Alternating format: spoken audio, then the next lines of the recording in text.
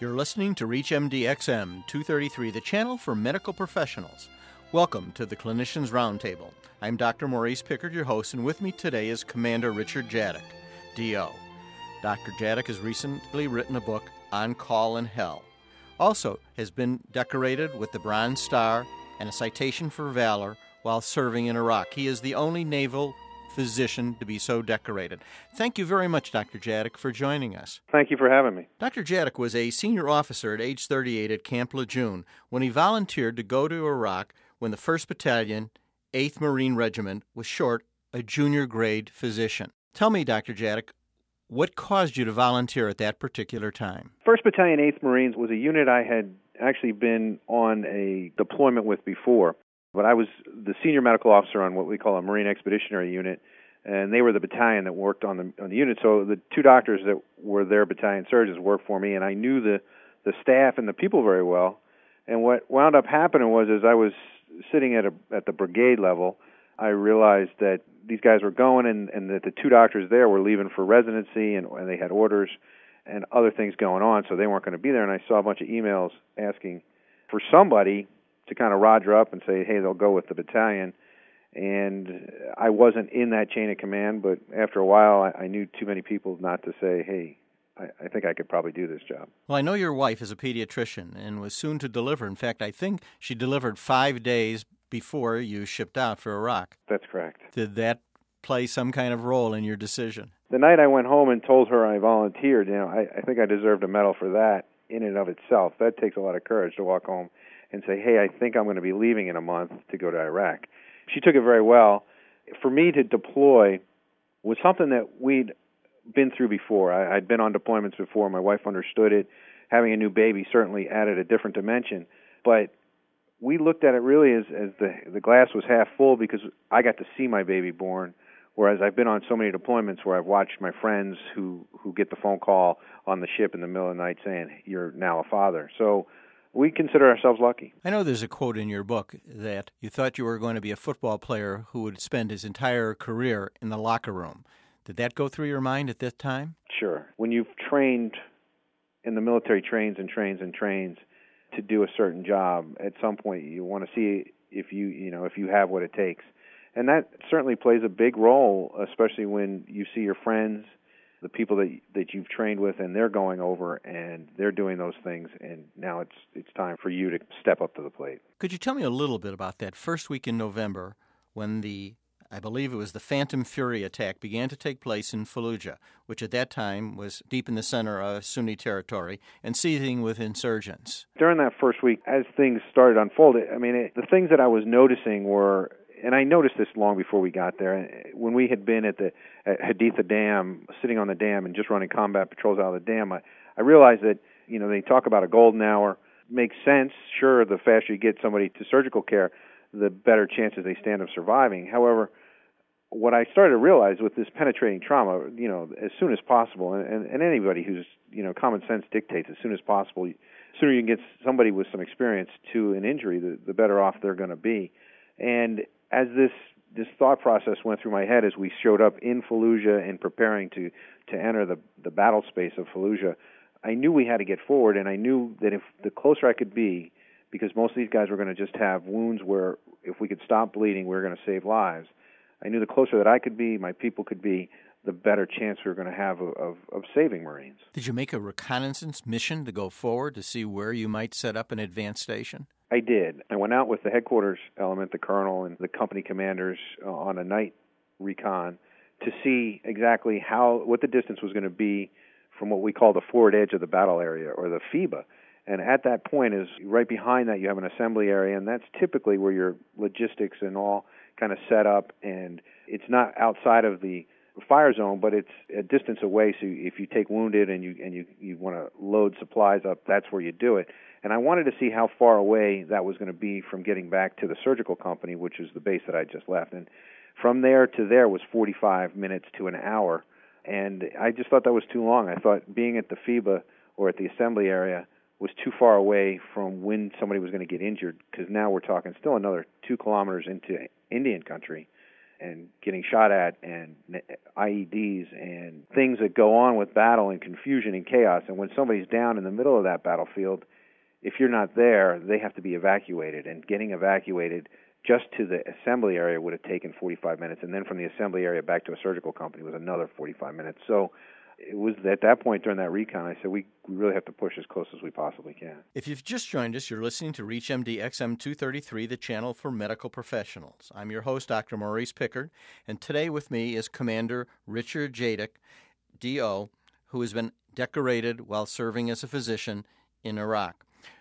This might be a naive question by a non-military person, but what about helicopters, and what about using the roads, which, if you look at the maps, your surgical center really doesn't seem that far away. And you're right, by mileage. And if you talk about helicopters, the helicopter situation in any kind of urban combat, anybody with a pistol, really, and RPGs were abundant, can take down a helicopter very easily. It's crowded, the height of the buildings, and to get a helicopter down and to slowly drop a helicopter into a zone to evacuate a patient puts that helicopter at great risk. And I think that Black Hawk Down and the situation in Mogadishu really played into our CASEVAC plan, because right there and then the CG, the commanding general, said there will be no helicopter evacuations.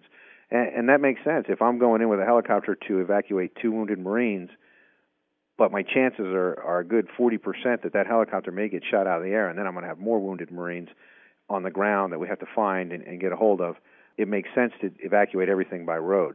Now, if you take the road situation, you are looking at, as you go into an urban environment, you're looking at all kinds of booby traps that go along the main roads. So you're not taking those avenues of approach until they're cleared. And then at the same time, you don't know what to expect on those roads as far as obstacles and what's between getting that Marine out to the assembly area and to the surgical company. So all that comes into play when you're planning your evacuation, which is really 99% of what I did was just kind of think about what we were going to encounter and how to get the Marines some medical care quickly. And what I found was it's easier to get me to the injury than it is for the Marines to get out of the city. This sounds like a whole new concept of house calls. In other words, bringing the doctor actually to the patient in a very advanced stage of firefights. Is this something new? Were you actually trained in this, or is this an evolving process? I mean, it has been something that I myself have thought about. Some of the battalion surgeons I'd worked with before in the corpsmen are all about putting medical care as close to the point of injury as is reasonably possible. It makes sense when you think, listen, trauma means getting the right people to the right place as quickly as possible, and that's how we trained at Haditha. That's how my philosophy was all the way up. It just made sense to me. I knew that if I could get forward, if I could treat Marines, A, I was going to save lives, and B, I was going to affect the battlefield in that my CO was not going to have to, my commanding officer, my boss, wasn't going to have to worry about wounded Marines who were sitting on a battlefield waiting to be evacuated. He could push, and the thing that's going to end casualties the quickest is to finish the mission, which is to get through the city and secure the city. So anything that makes him move faster through that city, and one of those things is for me to get the wounded and get them treated and get them out of there, and for his Marines to continue to push forward, makes for actually a safer environment for the rest of the Marines on the battlefield. I know you've been a Marine for 7 or 8 years before you went to medical school. Do you think this combination of being a soldier first and then a physician played into this ability for you to see what it's like to be a wounded soldier and need care immediately? Having that 7 years of experience did a couple things for me. I knew that if I was ever forward, I always like to know that there was somebody there who's going to pull for me. If I'm going to risk everything I have, which is at that point in my life, I need somebody backing me up with that, and that's going to make me drive forward more. And I knew that. So I knew that these Marines, young kids, are going to push that much harder if they know they have somebody there who's willing to make the sacrifice to get them out. And that's the corpsmen, really. I mean, it's the corpsmen, it's the doctors, it's those people that are available to be there on a minute's notice. Now, if I sit in the rear and I am not there to support those guys forward, then you start to look over your shoulder a little bit more, and you're not pressing the engagement. And at the same time, I had this rapport, because I was a Marine, that I could talk to my boss, and I could tell him what I thought was the best place for me and my corpsmen to be to really help him with his mission. His mission is to secure that city.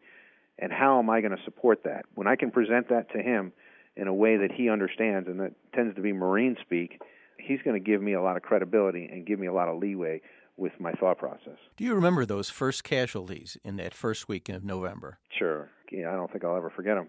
My very first casualty was actually a corpsman, a recon corpsman, that wasn't with our unit. But I got the call over the radio that he had a sucking chest wound and he was unstable. So immediately we mounted what we call a mobile assault platoon, which was sitting at the edge waiting to go in. And so it wasn't more than 30 seconds from the radio call to us getting in the vehicles and moving in until we got to the breach, or the breach is where they cross over from the FIBA into making an assault. And at that point, we dismounted, we got off our vehicles and started to patrol trying to find this Marine. And as this time went on, it took us 45 minutes on foot getting shot at and to actually find this Marine. It was very chaotic. It was something I'll never forget. And realizing that even though it's a grid, we had maps and we had all these technical gear, bottom line was we had to find this guy in all this rubble and mess and figure out how to get him out of there. When I got to him, he was relatively stable. All I did was put a chest seal on him and get ready to evacuate, got him into the evacuation vehicle. And then it was the second call that I got that day as we were moving out that Bravo Company had been ambushed down in the center of the city. And the company commander was a good friend of mine. I knew a lot of the staff NCOs that were part of Bravo Company I played cards with. And when the call came, you had 4 down in the street. I knew that they were in trouble, and we moved in that direction. Did you have to make a decision as far as triage at that particular point? When we got down into what was the cultural center, and Bravo Company was trying to take the cultural center, we pulled up, and I was in the back of this track, which is dark and a red light. And I was treating one Marine, and he was stable, but he was tachycardic and sick. I mean, he had a bullet in his chest. And so I was afraid for the patient. And then you become very afraid of yourself. You're afraid for yourself because you hear the explosions and the chaos that's going on outside, and the vehicle is taking rounds, and it's an armored vehicle. You're hoping that it's stopping them. And then the track goes down the back end of this vehicle so you can get out, and you look out, and it's smoke, and it smells like cordite. And there are Marines all over. And as you look out, there are insurgents coming at you, and it's very calmly Marines step behind as you're trying to get off the vehicle and nullify that threat. Well, I know from the terminology used in your declaration that you did an outstanding job. I want to thank Commander Jadek for being with us. He's been our guest, and we've been discussing medical care under fire in Iraq. I've been your host, Dr. Maurice Pickard. You've been listening to the Clinicians Roundtable on ReachMD XM 233, the channel for medical professionals. For comments and questions, send your emails to xm@reachmd.com. Thank you for listening.